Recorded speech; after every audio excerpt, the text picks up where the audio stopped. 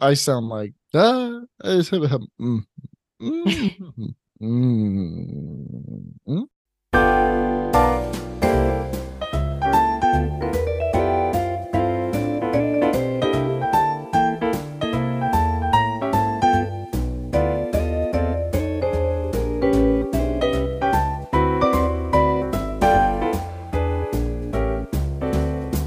Hey everyone, and welcome to Two Takes on Film, the only podcast that has successfully been brought back to life. My name is Wyatt, and as always, I'm joined by my co-host, Heather Davenport. Hello. Heather and I are two best of friends who love talking about all things movies. So if that sounds interesting to you, make sure to like and follow wherever you listen to podcasts so you never miss an episode. That being said, thanks for joining us today. As we are officially in award season, we're taking the next few weeks to discuss some of the year's biggest awards contenders. Today, we have a quirky sci-fi film that might make you squirm, but that will hopefully pull on your heartstrings. We also have the beautiful biopic of one of America's greatest composers. As always, we'd love to hear your thoughts on both of these movies, so be sure to reach out to us on Instagram at Two Takes on Film. Without further ado, let's get into our reviews of Poor Things and Maestro.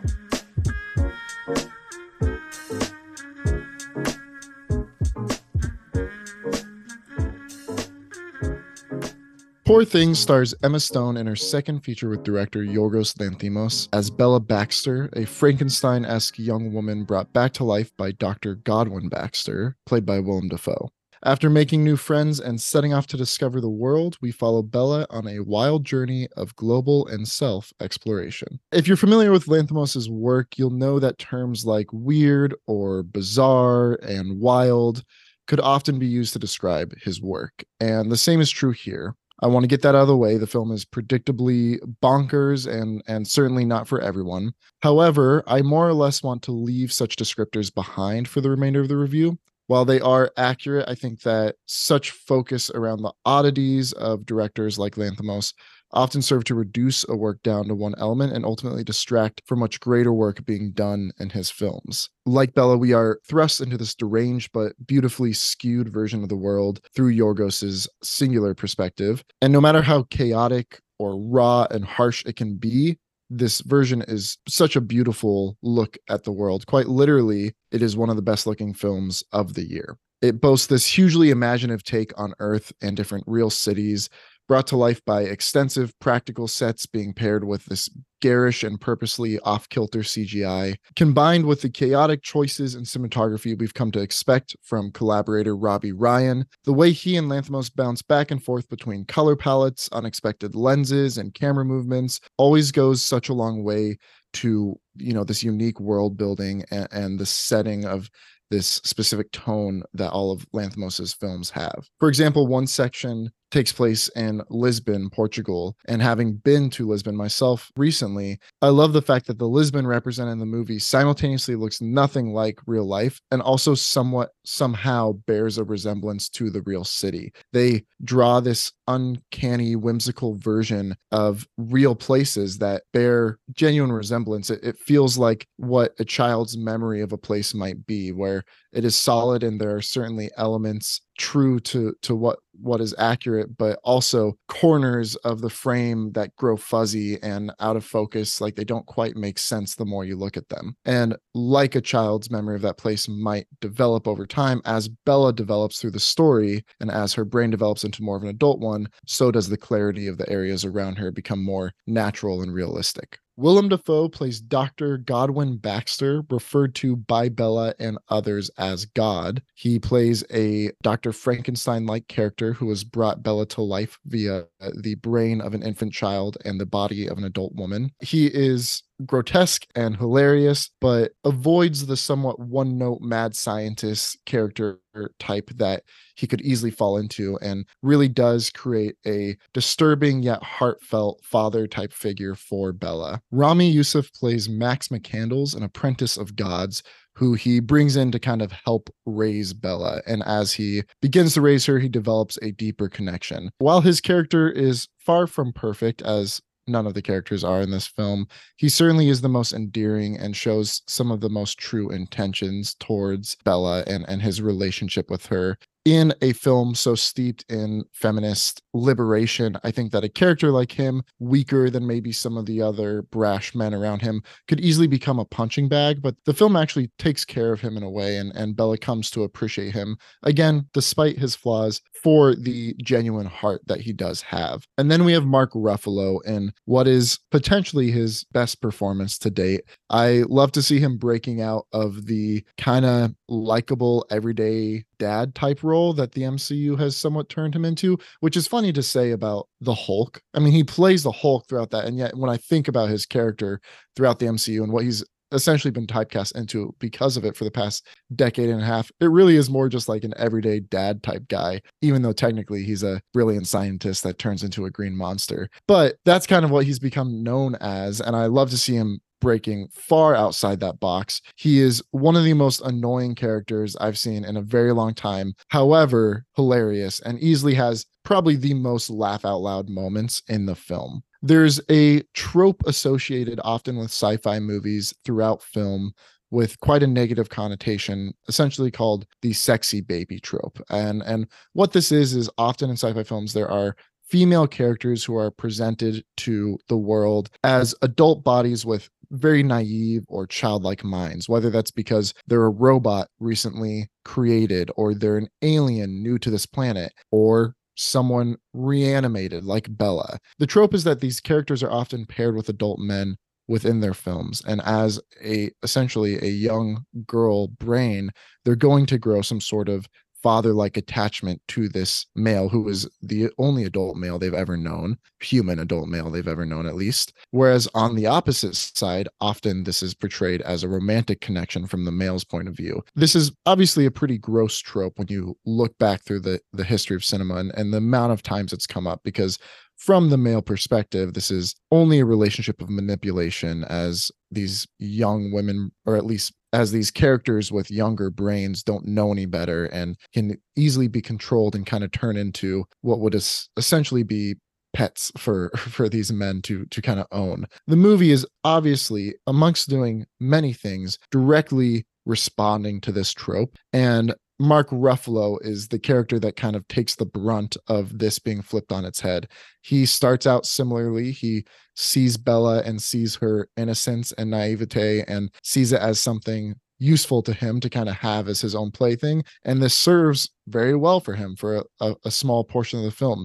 Bella is more than willing to go along with this interesting man who's unlike her father figure or newfound mentor friend, and go on all these ventures. And he promises her the world and to see new places and to show her everything about life. And that's all she wants, is she has this craving to go find out what the world is about. And so, of course, she goes along, but the problem here is that Bella's brain develops incredibly fast, while normal human brains might take 18 years or more to develop into fully matured adults.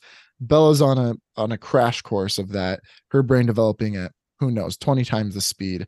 So very quickly, she starts to understand things about life and outgrow this relationship with Mark Ruffalo's character. What starts out as a very ideal situation for him to have control over quickly becomes out of his control, as he's effectively held hostage by his skewed ideas of love towards this person who now wants nothing to do with him. With that comes most of this character's humor of him spiraling out of control and struggling to reckon with the fact that Bella no longer needs him nor wants him. Lastly, that brings us to Emma Stone, who is the main character, Bella Baxter. There isn't a scene in this film that she isn't the focus of. And similar to Ruffalo, despite being an Oscar nominated, and in this case, Oscar winning actress, this is arguably her best work. She is fantastic in the film as this person developing from age 0 to, we'll say, 30 right in front of our eyes. And it's really hard to describe what she's doing here that works so well, but it does work so well.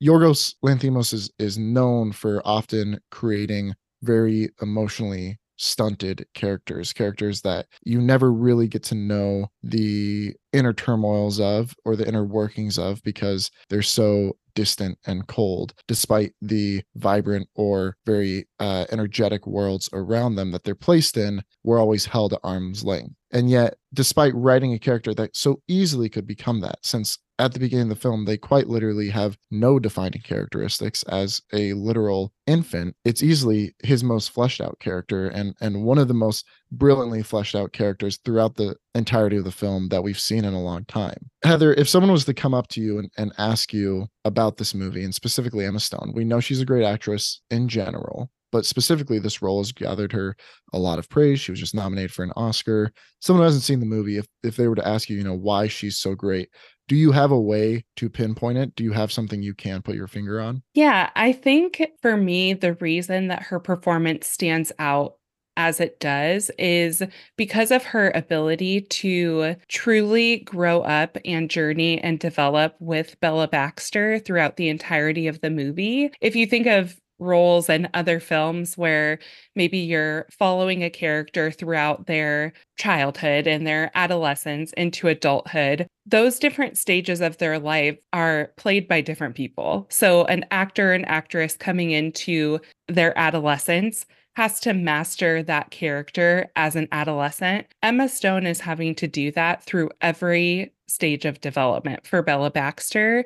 And looking back at her performance throughout the whole thing, she is so steady. It is so cohesive. Her as an infant matches her as an adult.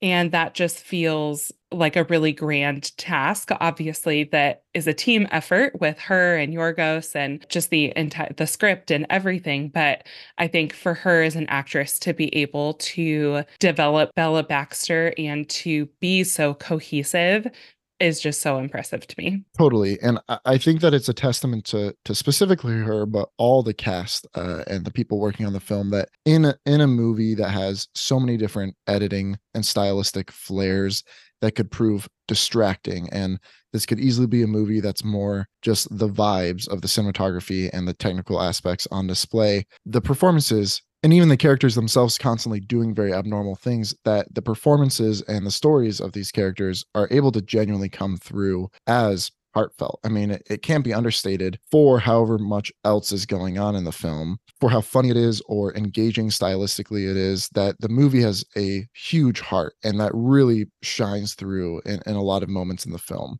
I think one of the marks of a truly great filmmaker is that when they establish their unique way of looking at the world, their unique way of telling stories, and people seem to connect with that in some way, and then they grow in popularity, and maybe their budget grows, maybe their resources grow, the more they lean into that, somehow the better their films become. We see examples of that being the opposite all the time. I'm not casting out this director, but just the first example that comes to mind would be Taika Waititi. Last year, one of the biggest complaints about something like Next Goal Wins or something like Thor Love and Thunder would be that it was too Taika Waititi. He didn't know when to stop and let his own specific way of storytelling that he inarguably created sacrifice better storytelling for the whole.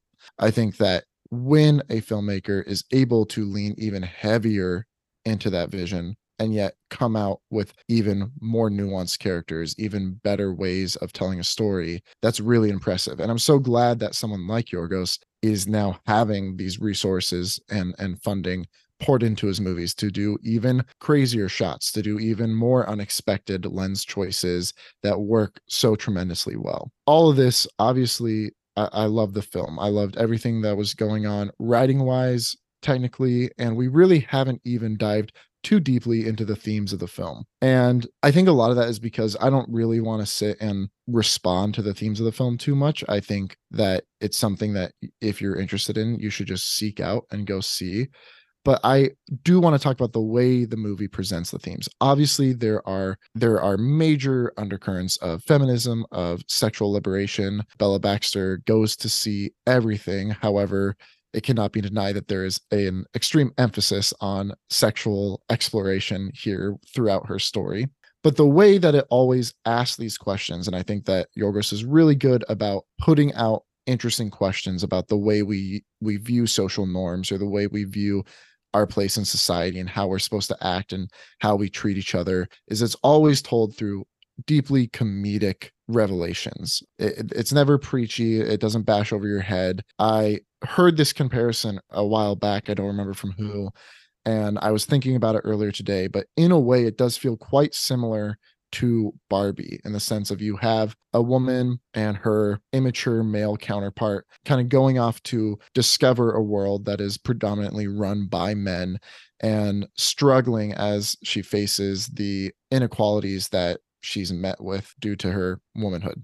Obviously, it's not, a perfect comparison, but I think where some people might feel like Barbie tends to take this more simplistic route towards messaging, this always takes a directly comedic route towards Bella's revelations and her place in the world and how the world views her, how she feels about the world. And while some people might take minor issue with Barbie's more simplistic or more forward approach to these themes, I appreciate the way Poor Things always brings these topics into question and into conversation through its very unique writing and comedy. While that might be not as relatable as something like Barbie, I think that at least for me, it proved a bit more interesting of a conversation around some of these topics. While Poor Things' approach to these topics might prove more unrelatable in some ways, I do think that it provides a very engaging and a very interesting way to kind of have these conversations and explore these themes. And last thing, I do want to mention that this is rated R and it is a very heavy R. This could easily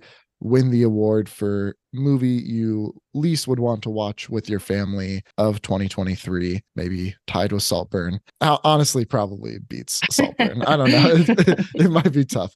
But I want to save it towards the end because, I mean, if you know me, I don't think it matters too much, but obviously it is a content warning that should be there. And you should be aware of that going into the film. But also, I do think it is of somewhat benefit to the film. Bella is experiencing a world of highs and lows, of greed, of thoughtfulness, of disgusting elements, of very beautiful elements. And the film does a job to capture all of that. And I say all of that.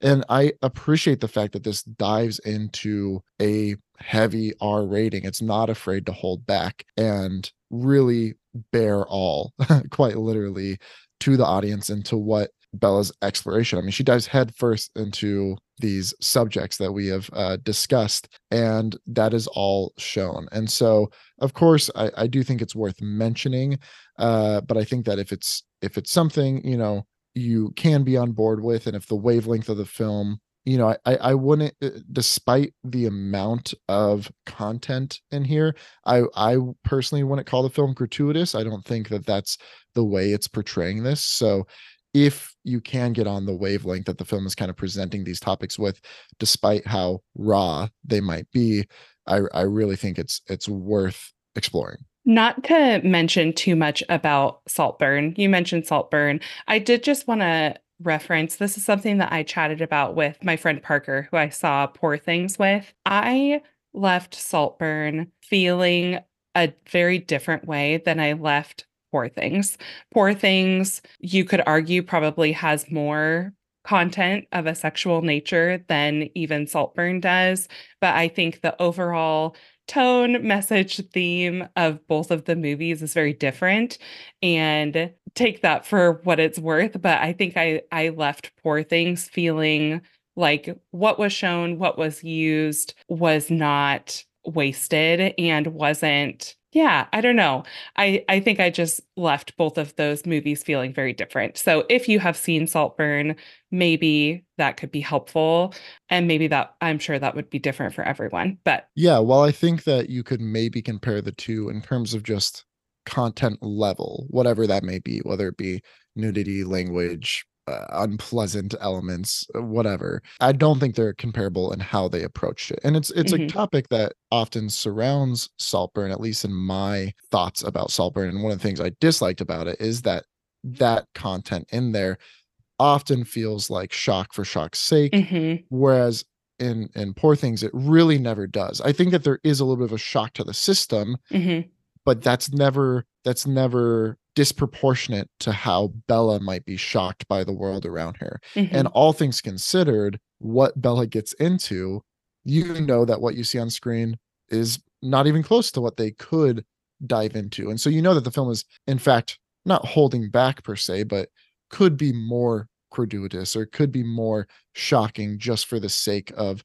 pulling the audience into an uncomfortable state. And I've always said about Yorgos's films, it's something that makes them hard to watch but Hmm. brilliant, is they do just deeply make you uncomfortable. I would say this is the least of his films to do that, Yeah. but they're naturalistically uncomfortable. If you are uncomfortable, it's because you're being faced with really awkward truths about the world we live in, presented through very uncanny or unique comedic ways. Whereas something like Saltburn, I think that you are often just being shown things for the sake of walking out and telling your friends, "Oh my gosh, have you heard?" I mean, think about the dialogue surrounding Saltburn. Hmm. I don't Yes, have any of that dialogue surrounding Poor Things. I don't hear totally. it online, and I haven't had the need to express that when speaking about Poor Things to other people. It really hasn't come up. I mean, there might be one or two mentions of like, "Oh yeah, it's a lot sometimes," and it is, but you can tell that there's a different approach to the Hmm. content when the dialogue surrounding it sounds so much different afterwards. Hmm. There are so many wonderful movies that came out this year, and it's such a wonderful time to be able to celebrate them. Certainly Poor Things is one of those movies, and certainly I believe our next movie is one as well.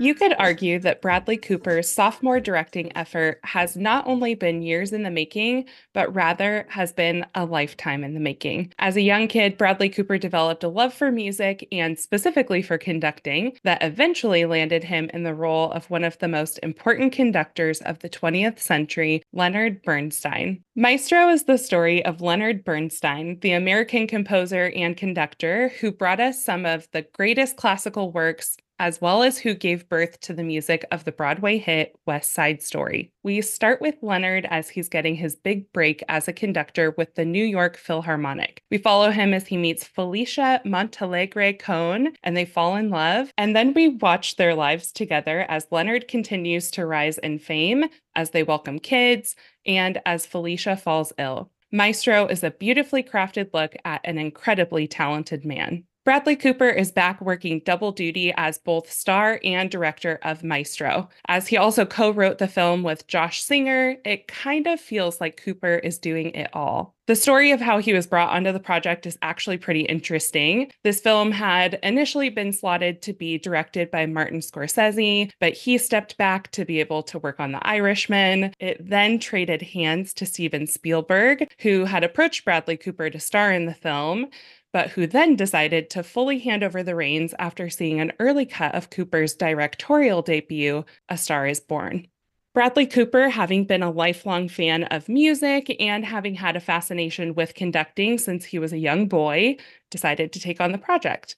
That was back in 2017, 2018, I believe. So since then, Cooper has been working to bring us the story of Leonard Bernstein. I would love your insight, Wyatt, as to how someone like Bradley Cooper could take on something like this, both being the literal star, he's in front of the camera for the majority of the film, but who is also directing it. I think as I was watching it, I was just struggling to understand how it's possible to do both of those things. Obviously, there are actors who have done it before, but I guess my impression of a director is someone who is sitting behind the camera, who is watching everything happen, who's taking it all in, and who is then making changes and guiding and directing based off of what he or she is seeing. So to be in it, Bradley Cooper can't be watching it happen. So then how does he direct it?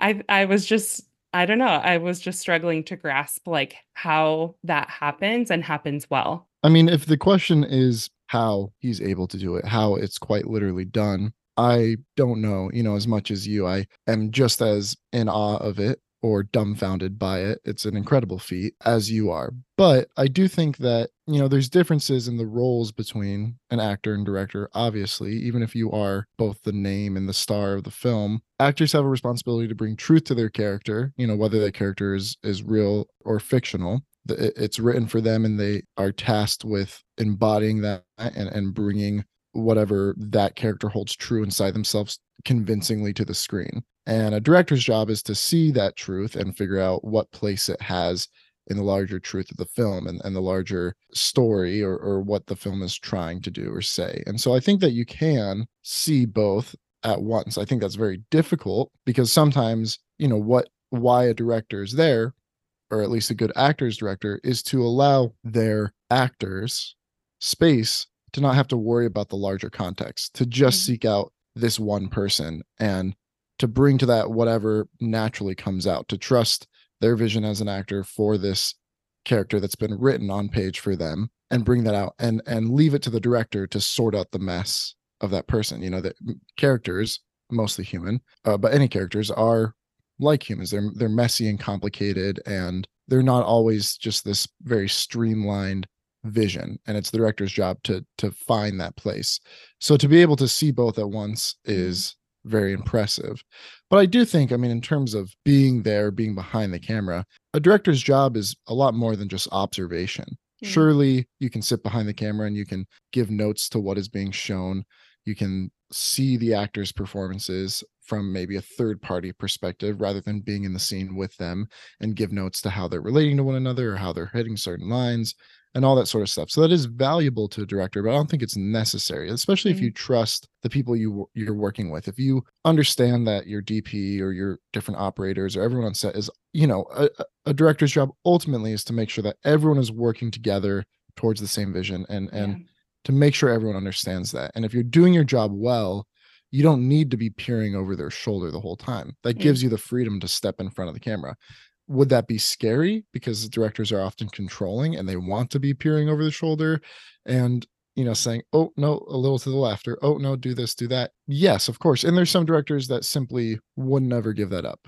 Often directors are rarely talented enough to get behind the camera or to get in front of the camera anyway. So Mhm. that's unique enough as it is. But I would say that being able to let the crew flow, step in front of the camera and engage as an actor in the scene, and trust the process. Obviously, they're taking breaks, they're rewatching, Mhm. they're going over, step by step.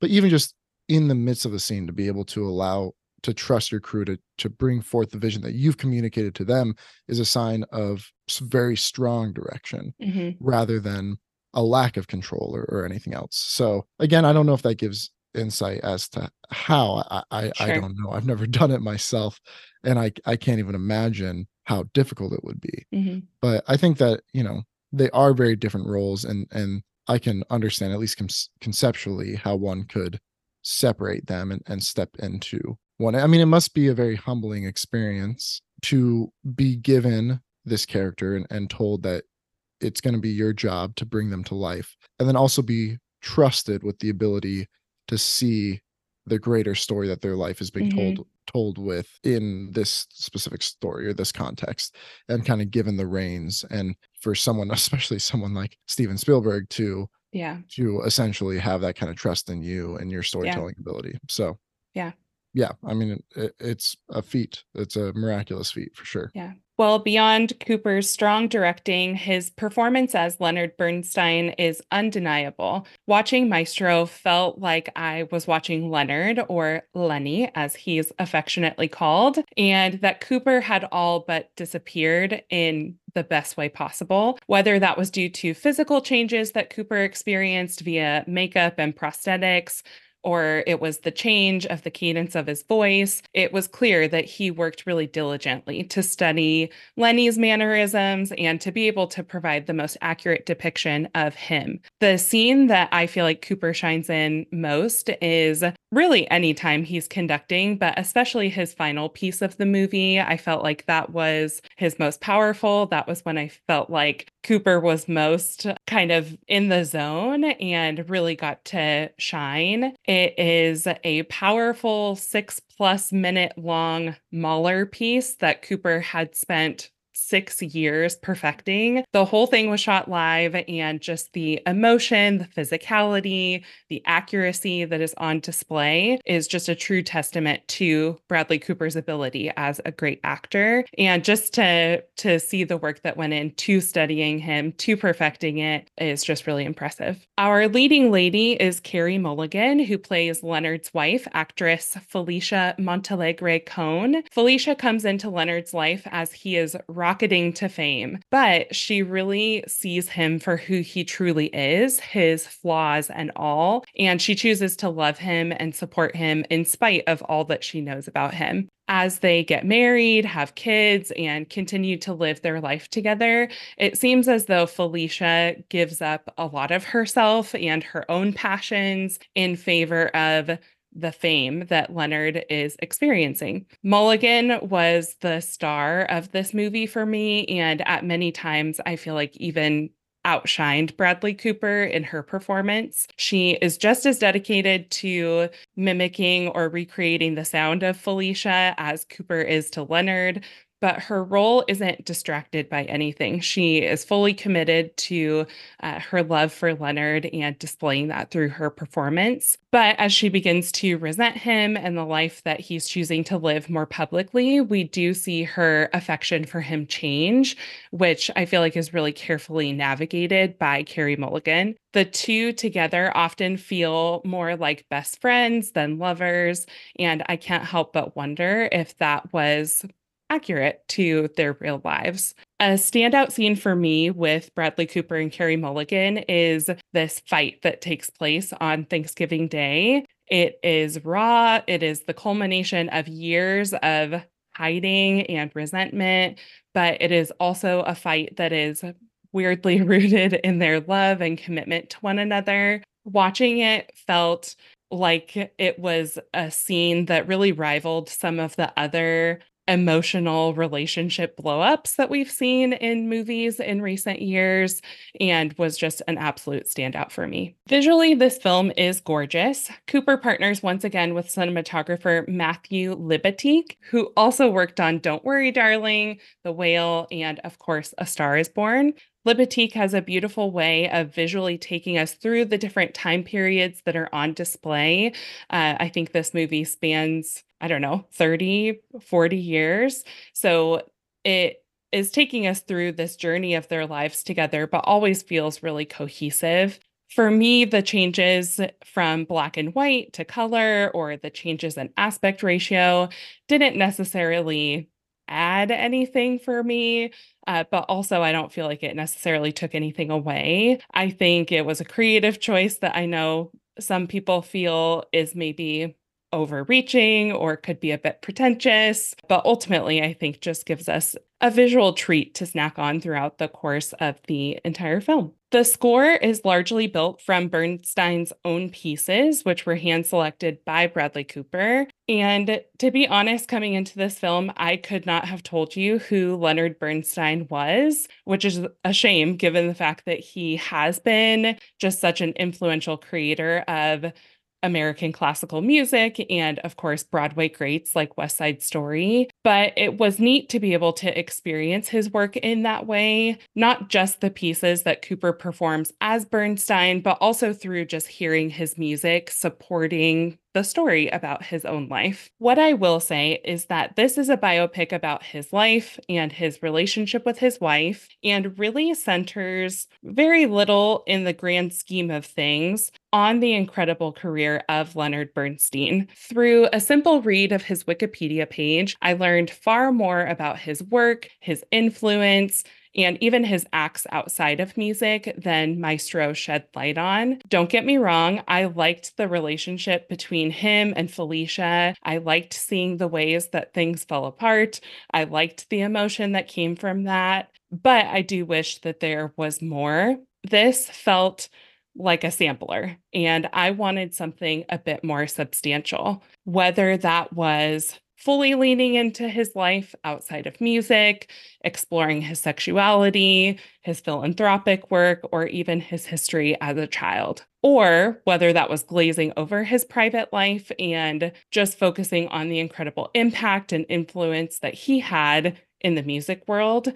I just wanted a little more depth and focus to the story. Wyatt, do you feel like this is a greater issue with like the modern biopic? And do you feel that there are any biopics as of late that have done this really well? Yeah, I think that I disagree in some ways towards the notion that the film is scattered or unfocused. I think that the film is primarily focused towards his relationships, who he was as a husband, a father, and less about who he was as a composer or an artist or his impact or his works. And I enjoy that to a degree. I like the focus on the relationships. I think that there is somewhat of a trend moving now back towards character studies that are less about the works of the person, the Wikipedia page, especially in the information age we live in, where Mm-hmm. everyone's life's works, ABC,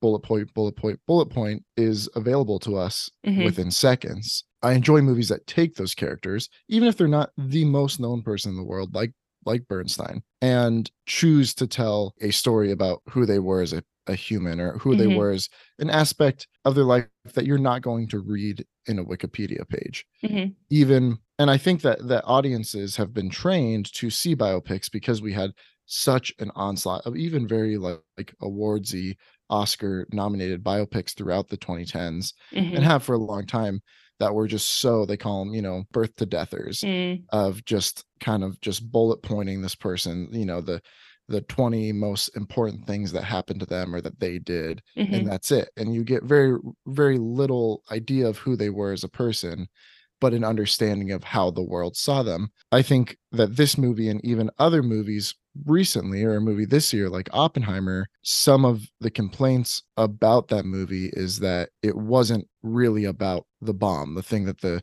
person is most known for. It was about the Mm-hmm. man who Mm-hmm. built it, so much that there were aspects of the story we all know, we all learned in history class, we've all seen a million versions of represented in media, totally left out of that story. I'm talking about actual implementation of the weapon and all that sort of stuff, because that's not what the story was focused on. Mm-hmm. And I find that much more psychologically compelling as storytelling for both that movie and for this, for Maestro. Some people may not. Just, I think it depends on what you want to get out of your stories. But I think that the film Maestro does a good job at focusing on one element, which is who he was as a husband mostly, but as a father as well, and his relationships. I think that it maybe just doesn't give us enough in terms of the length of the film. It's 2 hours and 9 minutes, I believe, and I probably could have used the film to be 3 hours. And I don't always say that about movies, that I could have used it to be longer, but I think this is the case. That, I mean, it's put together well enough, and it certainly didn't feel like it was overstaying its welcome by the time Mm-hmm. it ended.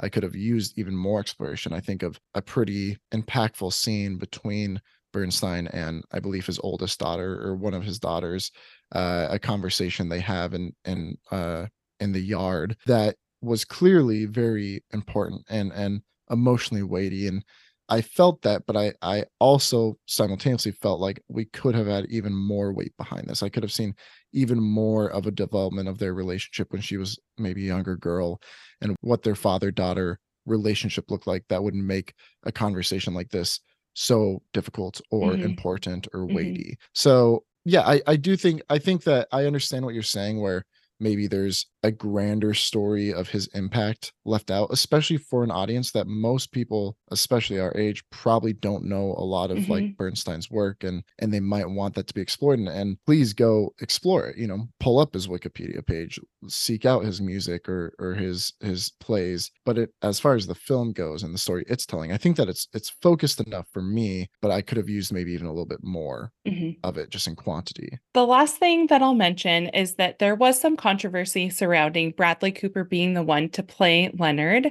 as he isn't Jewish. Cooper worked with special effects artist Kazu Hiro to create a prosthetic nose that mirrored Bernstein's, while also finding this really unique balance of not losing the look of Bradley Cooper either. As early shots of the film were coming out, there was some pushback from this, and people feeling that if the character couldn't be authentically played without use of prosthetics, then they needed to find someone else to play Leonard Bernstein. But Bernstein's children were in support of Bradley Cooper being in this role, being in this position, using this prosthetic nose, and were actually really involved in the process of making Maestro.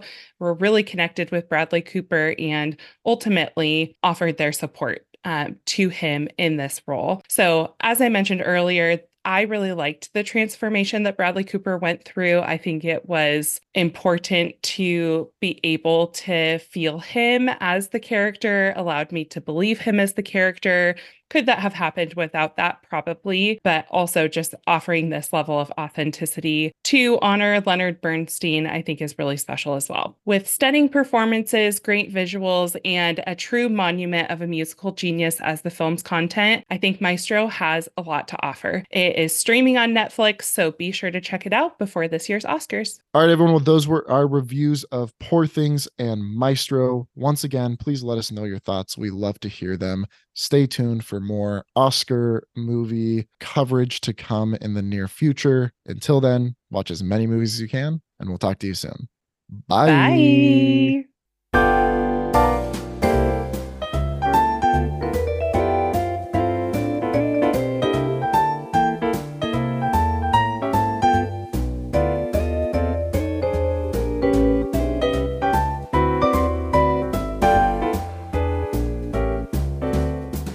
That's what it was. You Yeah. didn't say that I didn't do it line last year. in the last Yeah. episode. So when I was editing it at the end, I was like, I was like, what's it going just on? feels Yeah. wrong. But also, oh, it was the bye. The bye was like, that feels like it's missing something. Yeah. That's what it was.